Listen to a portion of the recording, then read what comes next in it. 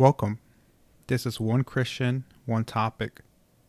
Today, our guest is Diego Ramirez.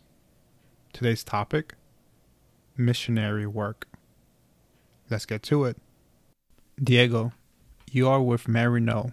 Which is described as an international Catholic missionary movement. How do you define or redefine missionary work? Well, yes, my name is Diego Ramirez. I am a seminarian for Marino Fathers and Brothers. We are the Catholic Foreign Mission Society of America, and we've been around for more than 100 years. Our founders were Bishop Walsh and Father Price, who had a dream of sending missionaries overseas for the missions. Our first mission was in China and parts of Asia, and eventually, it spread all over the world. I just had the opportunity of being on my overseas mission experience, which is part of our formation program here with Marino. Once you have your philosophy degree done, then you go into a 1 year spirituality program. It's not really like a novitiate like other congregations will do because we are not we're not a religious congregation. We don't make vows like formal religious congregations do, but we are not diocesan either. We're just a society of apostolic life. So we do this spirituality year, and after that we have a 2 year program where the candidates are sent overseas for a mission experience. And for myself, this took place in Cochabamba, Bolivia. So I was there for a 2 year period. I came back to the U.S. August of last year. So I've been back for almost a year now. Now finishing up my theological studies. Nowadays, what does being a missionary mean? Well, first of all, I've said this before in many places, and people kind of just look at me and say, "What are you saying?" I tell people, "Well, the word missions or missionary, I think it shouldn't be no longer used. It is outdated. That was, from the 1500s maybe till 1970, 1965. After that, the word missionary um, just brings a very, how can I say it, a wrong idea of what being a missionary is. People think that being a missionary is going out there to, the desert lands of Africa or the jungles of Latin America or, unknown places of Asia to make people Christian, like back in the days where they had the pagan baby come, the pagan babies, ransom the pagan babies of Asia, ransom the pagan babies of Africa or Latin America. And I mean, it was useful for the time, but 2022, what really is being a missionary, or what are the missions? And I tell people, well, missionaries, that word is no longer needed. As missionaries, we are no longer there to convert people. We are there to be companions in the journey of the people. We're there to learn. We are students. We are not the teachers. We don't get off the plane with the Bible on the right and the crucifix on the left and say you all have to repent. Here's Jesus Christ. Here's the Bible. Here's the rosary. That's over. You know, you are there to learn from the people. You're a guest of their culture. You're a guest of their own villages, of their own towns. And like I said, you are not bringing God. God was there since the beginning of the world. Some people say, "Oh yeah, the missionaries brought us faith. The faith was already there. Maybe the God was not the same, was not named the same, but it was the same God. It was the same God, creator of all. People in South America can call it Pachamama. People in Central America can call it Uxclan. People in Africa can have it, but it's the same God. Humanity has had this longing for God since they were created. So, like I said, we are not taking God to any villages. We are not taking God to any culture because God was already there. So, like I said, in my own experience, being in Bolivia, upon my arrival, I learned one of the native languages, which is Quechua. I'm a native Spanish speaker. So being in Bolivia, to me at first was not really matching up because I said, I'm not being challenged. I'm in a country that's, speaks Spanish, in a country that's, Latin American country, like the way I grew up. But then, like I said, I engaged in learning the native language of the people, which is spoken, I would say, for about maybe 60 to 70% of the population in Bolivia. And that was an awesome experience, being able to minister to the people in their own languages, because even the local clergy, priests and brothers and sisters, the majority of them did not speak Quechua, even though they were Bolivian born. There's a cultural, how would I say it, dilemma with speaking the ancient tongues. People don't want to do it anymore. So they're kind of losing that part of their ancestry and their culture. But I was there for 2 years, and I was able to learn Quechua, and I was able to also work in the medical field. I am a doctor. Before coming into Maryknoll, I had a medical degree in forensic sciences. So upon my arrival in Bolivia, a couple months later, I would say about 6 months later, that's when the pandemic struck the region where I was. And I was able to get my credentials transferred to the Bolivian healthcare system. And I was ministering to the people of the small towns out of the cities where really nobody wanted to go. And that's what I was doing pretty much, like I said, for about a year and a half. And I mean, I don't want to say that that's like the greatest thing that you can ever do, but I think it's just a way of being a friend to the people. It's just a really, it's a way of approaching necessity. That's one of the things that our founding fathers always, would write on their letters. That was something that they would always encourage the missioners, and they would always tell us, be flexible. What does flexible mean?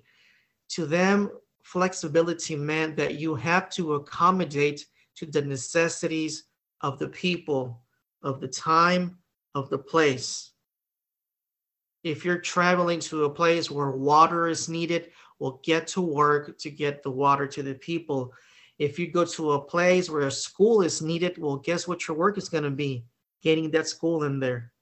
Like I said, because sometimes when we think about mission work, is, you're going to be in the parish, you're going to be saying mass, you're going to be converting people, you're going to be baptizing a whole lot of children, and you're going to be preaching the Rosary and Virgin Mary and the saints and the church, and that's really nice and that's really good.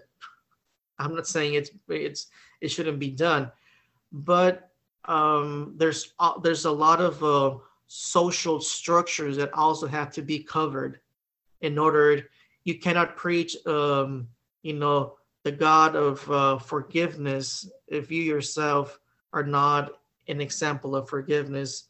You cannot preach, a God that is willing to feed the people if the people are hungry. Things like that. We have to be, you have to work hand by hand with the people so that the gospel can have a much more clearer message to them. And I think Marino has been great on doing that for the last 100 years, working in social structures so that people can see that a priest, a brother, a religious is not only there for the sacraments, for the spiritual part, but also as a friend that is building the community with them at the same time. And I think that that's what people really like about um, the missionary work that Marino has done throughout the years. That we've been with them in solidarity in good and bad times. I totally agree with kind of that perspective. And I feel like that's kind of the new message that is needed in the world, kind of when, whatever country you're in, you're thinking of that former evangelization or kind of missionary work, like that initial mindset is needed before, we ever begin that work. You spoke about learning, and I think kind of your approach is kind of correct, or is what is needed. You talk about learning the local language, but can you also speak about what other things that you found out, or you had to kind of make that step, like let's say getting used to local food, getting used to, let's say, the local clothing outfit, like, can you speak about those different elements that sometimes may not come into a person's mind when just thinking about like what it means to be a missionary? Like, what are those small details that kind of you've experienced, you had to experience in order to kind of, get to enter into that kind of a community? Yes, this it's good, to talk about this because this is, just touching reality, really what it is. Speaking first of all of the food in Bolivia, um, the food in Bolivia is it's very, very high in calories. This is one of the world's highest, how would I say it, countries, above sea level, like where are way up there. So a lot of fruits and vegetables, I mean, you don't find them. And what you find is a lot of potatoes. Bolivia it's the land of potatoes. And literally potatoes are in the table morning, day and night. Every time you sit on the table, you're going to have potatoes, different kinds. There's more than, I believe, 80 types of different potatoes. And there's one in particular that is called chuño. It's a type of potato that they will cut it up and they will dry it. And this potato can be stored up for years. I mean, 10, 12 years. So during hard times, winter, when literally there's no harvest, they will pull out these dried potatoes, soak them in water for a whole night, and then cook them the next morning. I thought, yeah, when I was there, I think the second day when I was there, that's what I had, because it's a very traditional food of Bolivia. Rice, it's also very common. And one thing that really shocked me was here in the U.S. and also in many places of the world, we have guinea pigs as pets. Well, in Bolivia, they're not pets, and in Bolivia, they are food. So to me, eating a guinea pig was kind of hard, but I got used to it. That's the food. I mean, you're gonna find pretty much everything that you're used to here in the United States of America and in other places, but that's like the most common thing that you're gonna have on the table day by day. It's potatoes, rice, I mean, plain boiled rice and plain boiled potatoes with some kind of fried meat on top and eggs. That's pretty much the diet. I lost more than 100 pounds in a 2-year period. To be exactly, I lost 144 pounds in 2 years. That was good for me, by the way. And Well, when it to the clothing, Wait, can I stop you? So yes, wait, I just want to clarify. So you're saying the food was high calorie, yes. but you lost weight because you weren't able to eat that much high calorie, or because even with that high calorie, it wasn't enough daily calories for you? Like, what was that? What? Um, I really believe that the altitude has a lot to do with weight, because even though people eat excessive amounts of calories, people are very fit. And I mean, you can tell, I mean, the population in general is very fit. And there's studies that say that the altitude has a lot to do with this, because your body needs your body, let's say, needs more energy. It needs more fuel, you know, to do your daily, to do your your daily chores on such a high altitude. I mean, even your breathing, you have to breathe deeper to get air. So that really takes more calories. And it's not like in the US you walk to every single place. It's, you do a lot of physical activity. Yes.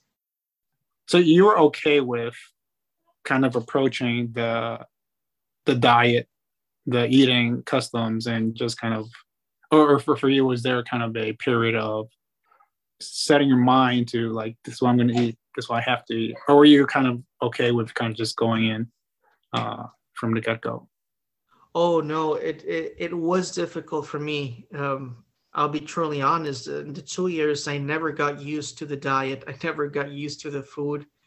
Another thing was that I lost a lot of weight because, like I said, I was ministering to the people right in the pandemic, and I would have 16, 15-hour shifts at the hospital, and then go out, and then my phone would just go crazy with calls from people wanting for me to go to their homes for home visits, because the hospitals were crowded. There was no place for them, and I would just try my very, very best to do whatever I could on visit people on the way home.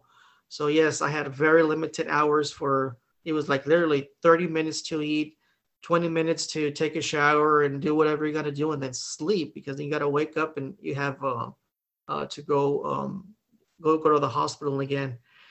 Like I said, but the food was never my, the coolest part of my mission, but I survived. But like I said, also, it was good. It was good for me to lose that weight, because I was not doing very well with my weight. So it was a good experience. And I think I cut you off beforehand. I think you were also then mentioning the other aspects of, once you enter into the local community, what were the other elements? Food's one, language is another. Like, what were the other things you kind of realized you had to make that adjustment? Now being into a new community.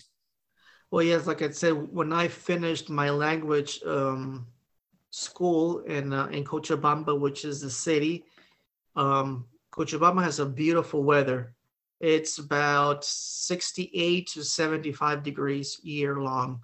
It'll get a little bit cooler, a little bit hotter than that, but it'll just be on those, regularly. That's the weather, really nice. But then once you get out of Cochabamba and you go what is called the High Valley, going towards the Peruvian border, that's where it gets really cold. That's where the Andean mountains are located. And that's exactly where I was working. It was called Municipalidad de Vacas. This was a Quechua settlement. People there spoke very little Spanish. The majority of them just spoke Quechua. There was a native Bolivian Quechua priest who was the pastor there, who's a friend to Marino. So he said, "Well, bring him over." So I was with him for a period of time. Like I said, this is a whole different setting. It's way up in the Andean mountains, where every single day it's really cold, very, very cold. And people there don't wear like cotton clothing. Their clothing is made from llama wool.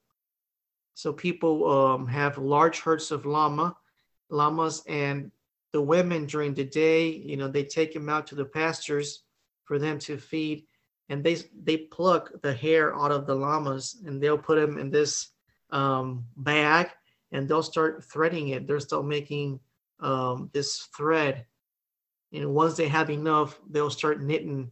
They make hats, you know, the traditional Andean hats, the one with they're like pointy on the top. They have these two little flaps on the side. Those are called chulos.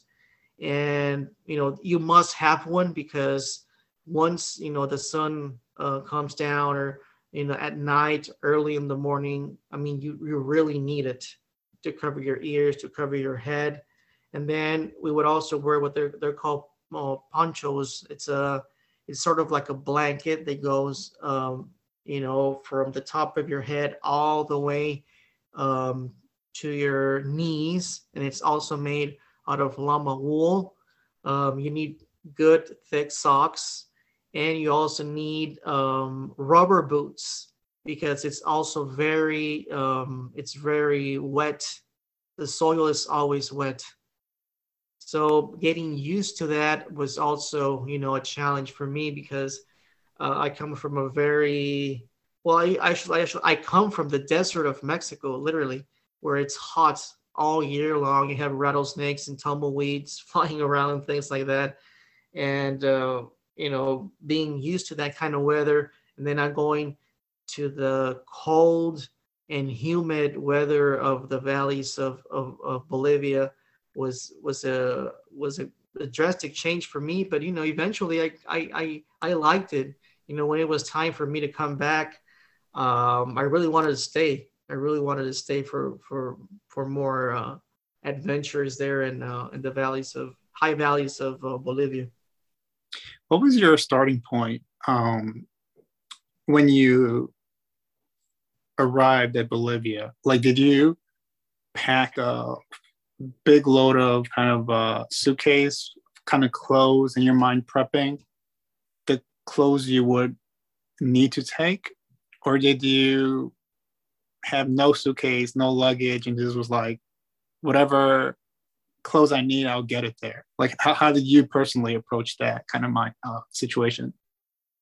Yes. You know, when they told me that I was going to be assigned to Bolivia and, you know, Cochabamba, which is where Maryknoll keeps the, you know, the central house, the center for all missioners, I kind of did some research, you know, to see, you know, the weather and everything else. Like I said, it seemed to be a really nice place when it came to weather. So I just took 3 pants, 3 shirts, 1 pair of shoes. That's it, you know, 3 of everything. And I said, yeah, whatever I'll need, I mean, I'll get it there. Because I believe that when, you know, as the life of a missioner, of a companion, of a student is, you got to really watch out for the things that you take to a place. You know, one time a priest told me, just whenever you're moved from one place to the other, look at the things that you brought in, because the day that you leave, that's what you're taking. No more than that. Whatever you accumulate in the years that you're there, that stays there. I mean, you don't travel from place to place just gathering and gathering. No, if you got here with a suitcase, the day that you leave with 1 suitcase. And believe it, it's just incredible the amounts of things that you can accumulate in 1 year or 2. It's like, oh my goodness, where's all this gonna fit? Well, guess what? You're gonna have to make up your mind. What are the things that are going back with you? Just the way you came in, that's the way you're walking out. So yes, being in Bolivia for those 2 years, yeah, all of my clothing and shoes, I bought them at, you know, Bolivia has really good clothing and shoe industry. Either they come from Peru, or they're local, or they come from Brazil. But that's really no issue. Yeah. I think there's some, I'm not sure if the word is theological, lessons in that. The mindset of people, of us always want to grasp and control and hold on to things. Where sometimes, like in God, it's, you gotta let it flow through you, be open to receive and be open to let it go as kind of God provides, we can accept it and also gift it to the next person. And it's not something that we have to always try to possess and never let go. And so that's what I thought as you were talking about the whole Oh yes, analogy of the suitcase. it's very human like to have that assurance that your needs are going to be covered, and that you have, like I said, your needs covered and a little bit more. So I'm gonna make sure. So I want to have my things. I want to have my surety. But God is so generous that when you just abandon yourself into His will, I mean, He'll give you everything you need. Everything, believe me. Um, so in the life of a missioner, I mean, having that confidence in the providence of God it's a must. What is one thing? I mean, for me, I feel personally, right? I think there is things I need to work at. Things I need to learn in approaching. And I look at this missionary kind of work that we're talking about as really just encountering a neighbor. And that there's you can go abroad. That's one form, but you can also encounter your neighbor next door, right across the street in your neighborhood. What is and in that approach, approaching a new community, approaching a new person, approaching your neighbor. What is one thing you've learned, or what are some mistakes you've made that you now have learned that like, oh, I probably needed to check myself on that? Be it, let's say, for example, I don't want to stick too much on this, but you kind of like the language, right? Like you don't approach someone and start speaking to them in Spanish. You're like, oh wait, let me first see what's your language, what's your preferred, comfort language. But stuff like that. What was one thing that from when you started, and I guess in life, or even let's say, your time in Bolivia, like what's things that you've learned about yourself that you have to kind of like grow or mature from? Yes, I think that my biggest learning while I was in mission in Bolivia was to realize that no man is an island. That you really need people around you. You need to root in relationships in order to grow. I was a type of person that I would just be by myself all the time. I wouldn't have like really close friends. I would always just try to be just me by myself. Do my own stuff. Don't bother people. Just do it and things like that. But then when you get to a place where like literally there's no family members, there's no friends. For the meantime, you're just building up friendships. But then you do need help. You do need help with the language. You need help with daily things like buying your food, paying your bills, asking people, where can I get this? Where can I get that? You need to start making friends with people. You need to start opening yourself to the people that are around you.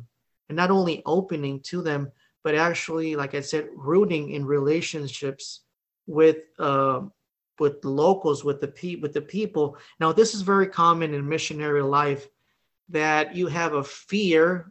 I can say you have a fear of rooting in relationships because you know that one day or the other you're going to have to say bye-bye to people. You're not going to stay there forever.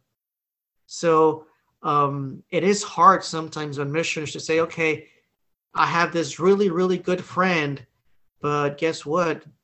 Maybe in 2 or 3 years, I'm out of this place and I'm going to be maybe in the other side of the world.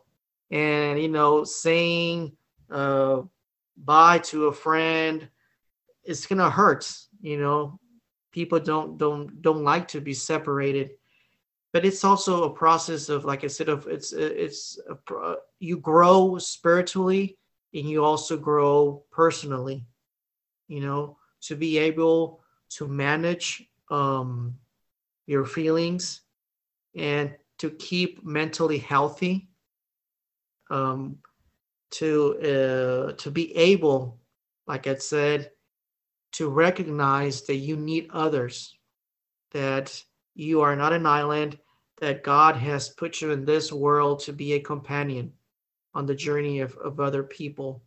So, like it said to me, I think that was the greatest learning during those 2 years, uh, to be vulnerable, at some point, to feel vulnerable, and to reach out to others, um, as a helping hand. Yeah, for me, as you were talking, one thing that came to my mind is kind of just like maybe that's what countries, governments as a whole need to kind of realize, the interconnectedness and the relationships that are needed. Because sometimes I feel like some neighborhoods, some communities tend to then want kind of like that we were expressing. They just want to stay among themselves and not realize like really like where we're all as a whole human race, community, family. We depend on each other. We need to depend on each other, and those relationships are vital. What are people not seeing when we approach our brothers and sisters? And this is part of that conversation of encountering. What are people not seeing, or what's wrong? What's the wrong mindset that people have, that we may have, in not seeing the other? Well, and I'm not sure if that's tied to kind of your missionary work, or your previous life experience. But what is something that people are not getting? And I think some of it you touched upon it. Understanding language, understanding the context of people. If they come from this area, they're used to this type of cuisine. If they come in this kind of environment, they're used to this type of clothing thing. But what's something when, let's say, next year or whenever you're sent somewhere else, what's something that a newcomer may not focus in on or realize that they should focus on? We need to encounter people right where they're at. We need to take our lenses off, our very own cultural lenses, our very own prejudices, and we have to look around and see exactly what people are doing in that culture, in that town, in that city. Sometimes people from North America will tend to keep, like I said, their lenses on and believe that whatever they saw on TV, or whatever they heard from a friend, or whatever they saw on Facebook or social media or on a web page, oh, that's what it is. Well, no, that's not what it is. And it all starts with a smile. When you meet a person, I really believe this. It all starts with a smile and how are you doing? To ask them. And if your feelings towards that person, to approach them, to see what they need, if the feelings are true, God will take care of the rest. Like I said, I had wonderful experiences of meeting people just using the public transportation system and just looking to the side and, hey, hello, good morning, how are you doing? And people would just look at it back and, hey, how are you? Good morning, and they'll start talking to you about all the things that they're going through. It's just amazing how the grace of God just works but you got to be willing. You got to be willing to do it. And first of all, like I said, willing to do it, and also willing to do it without expecting nothing in return. You're doing it because you love your brothers, you love your sisters, and you just want to be there for them. And like I said, and God will take care of the rest. But I would say that's one of the biggest mistakes that people can make when trying to approach people from another country, another culture, another language, to approach them with your own prejudices, with your own, like it said, ways of thinking, No, you got to take those lenses off and be there. Like I said, you're a student. You are there to learn. You are not a teacher. You're not the master. You're not Mr. I know it all. I mean, you're there to learn. And I feel like all this is tied to having God centered in our lives, or having God as our focus. And I feel like without that, it won't necessarily work. In understanding kind of like the dynamic of we're all brothers and sisters, God is our Father, each and every one of us. That's what kind of creates that framework or the foundation for all that. Or how were you able to pull that love, faith, depends on God? Like for you, was it mainly daily mass? Was it reading scripture daily? Like where do you get that source of kind of relationship with God in order to then have that ability to be like, yes, I will smile to someone even though I may not want to. I will approach this person even though I don't want to.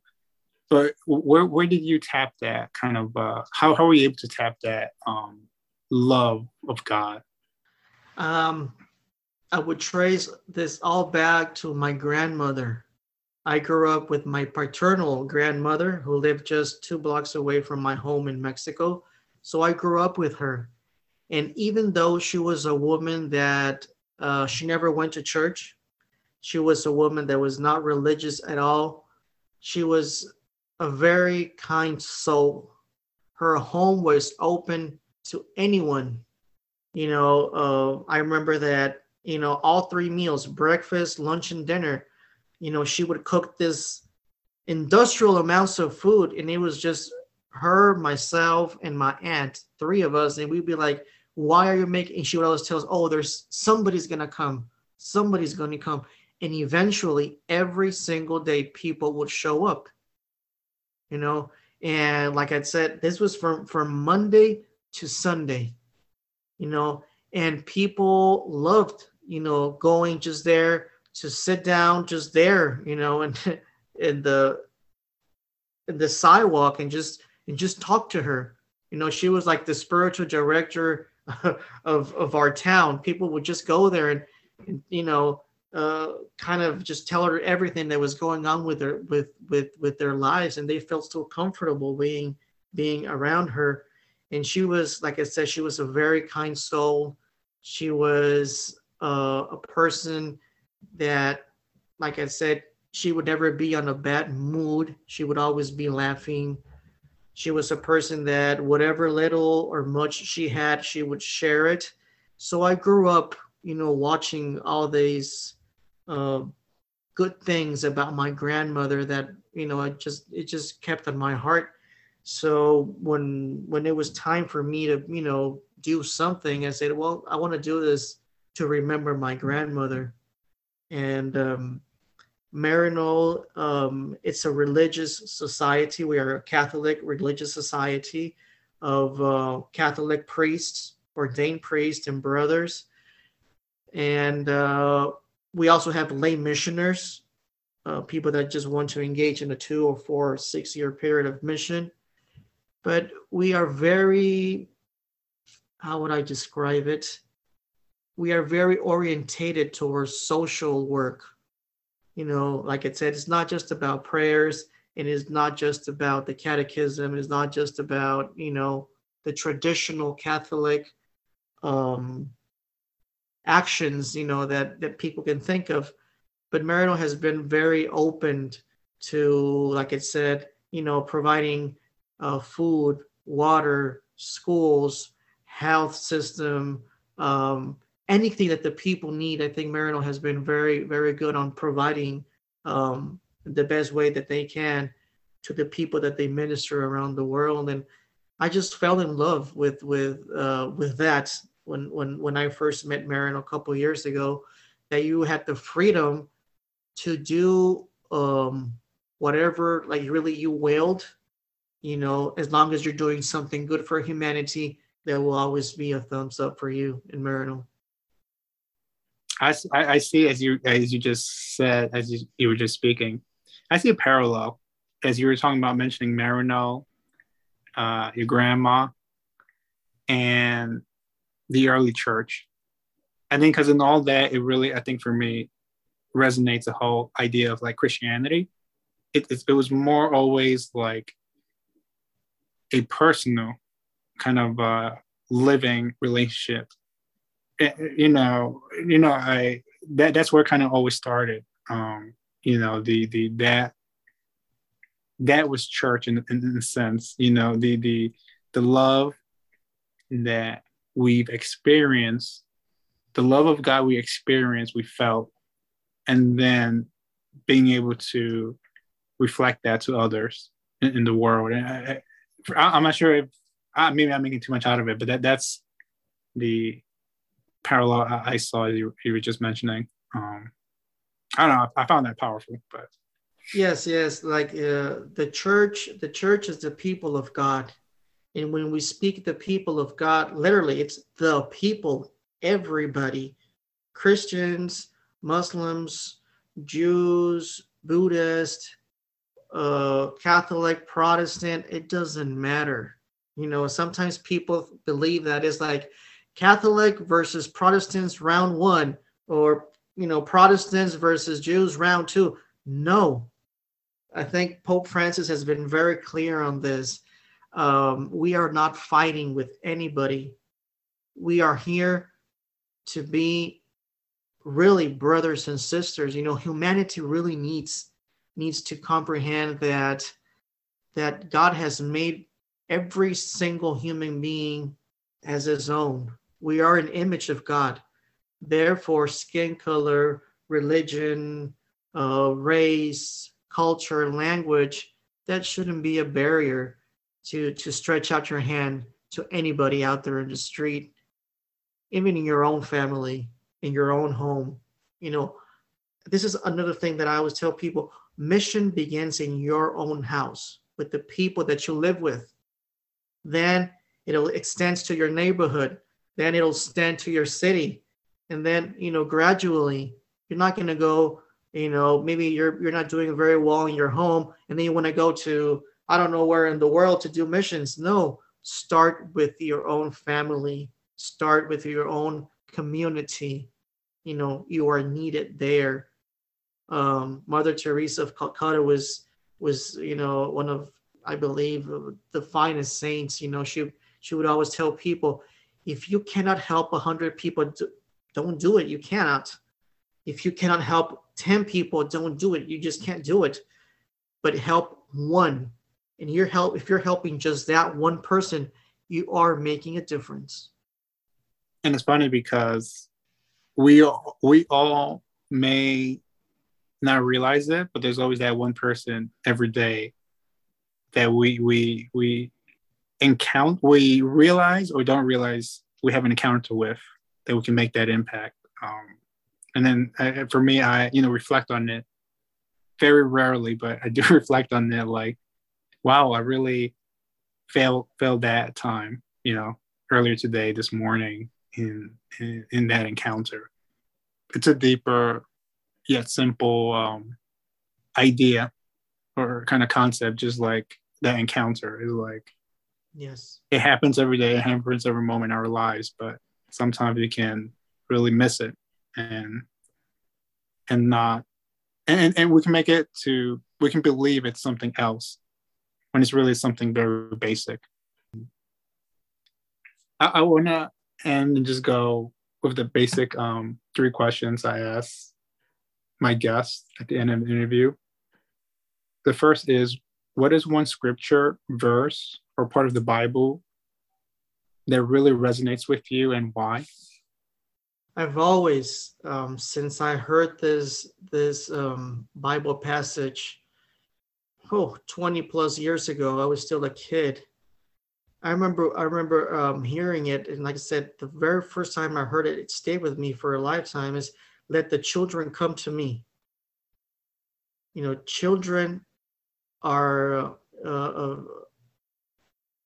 put in the gospel as examples of purity, as examples of having that confidence without even thinking about it. I mean, you're confident that your mom or your dad are going to be there for you.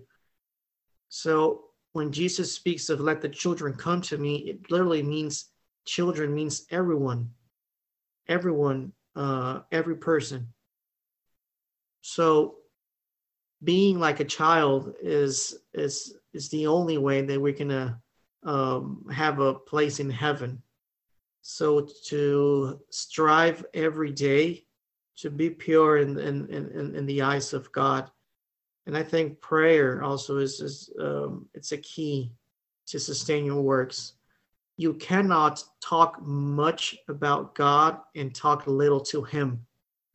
So prayer, to have a deep and strong prayer life to sustain your works and sustain your faith, sustain your life day by day. That's the key to succeed.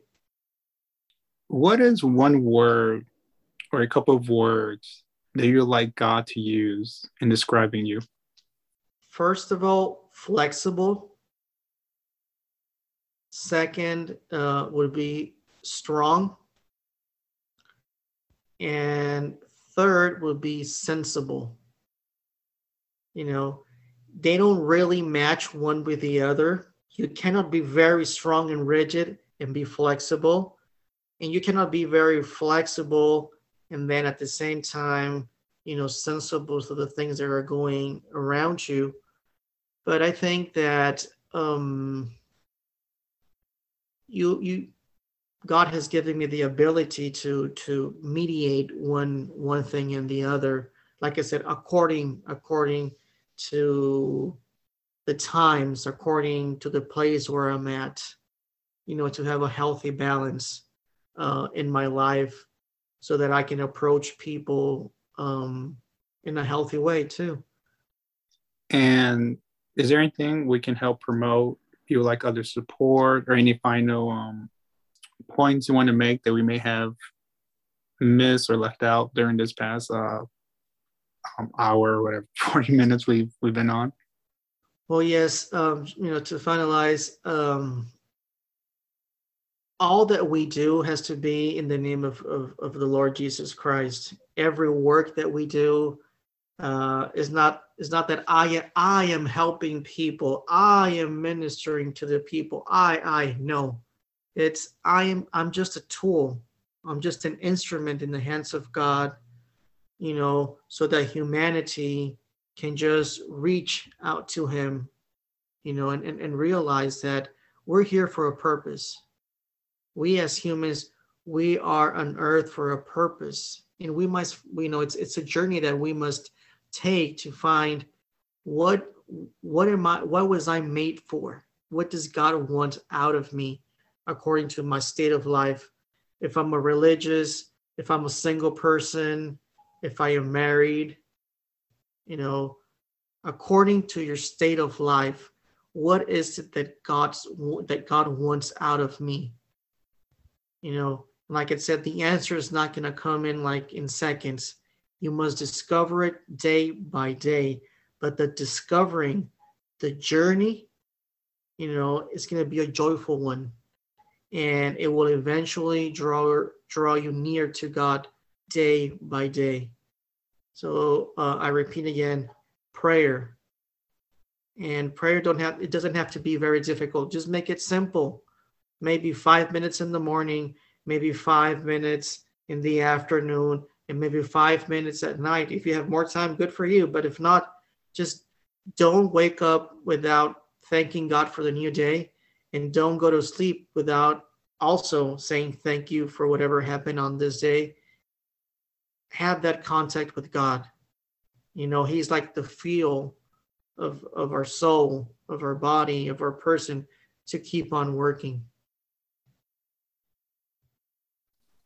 Anyone listening who is considering a missionary vocation as a priest, as a brother, or just as a lay missioner, someone who wants to commit to a certain period of time, to the missions overseas, check out our Maryknoll webpage and go to vocations on top. Our vocations director, Father Rodrigo Ulloa, He'll be more than willing to help you out on the process. And come check us out.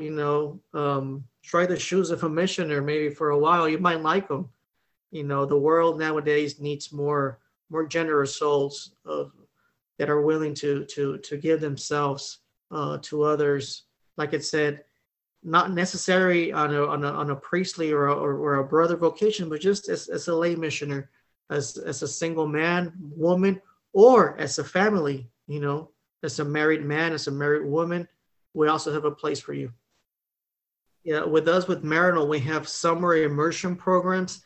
It means that for a month or 2 months, you can go to Bolivia, you can go to Peru, you can go to Brazil, somewhere in Asia, somewhere in Africa, and be there for a month. Visit with the missioners, visit with other lay missioners that are present at the place, know their lives, talk to them, talk to the people. It might be the beginning of a great life adventure. Thank you, Diego, for sharing your knowledge and experience. And thank you, the listener, for tuning in. Please check out more information about Maryknoll on their website, maryknoll.org. That's MARYKNOLL.org.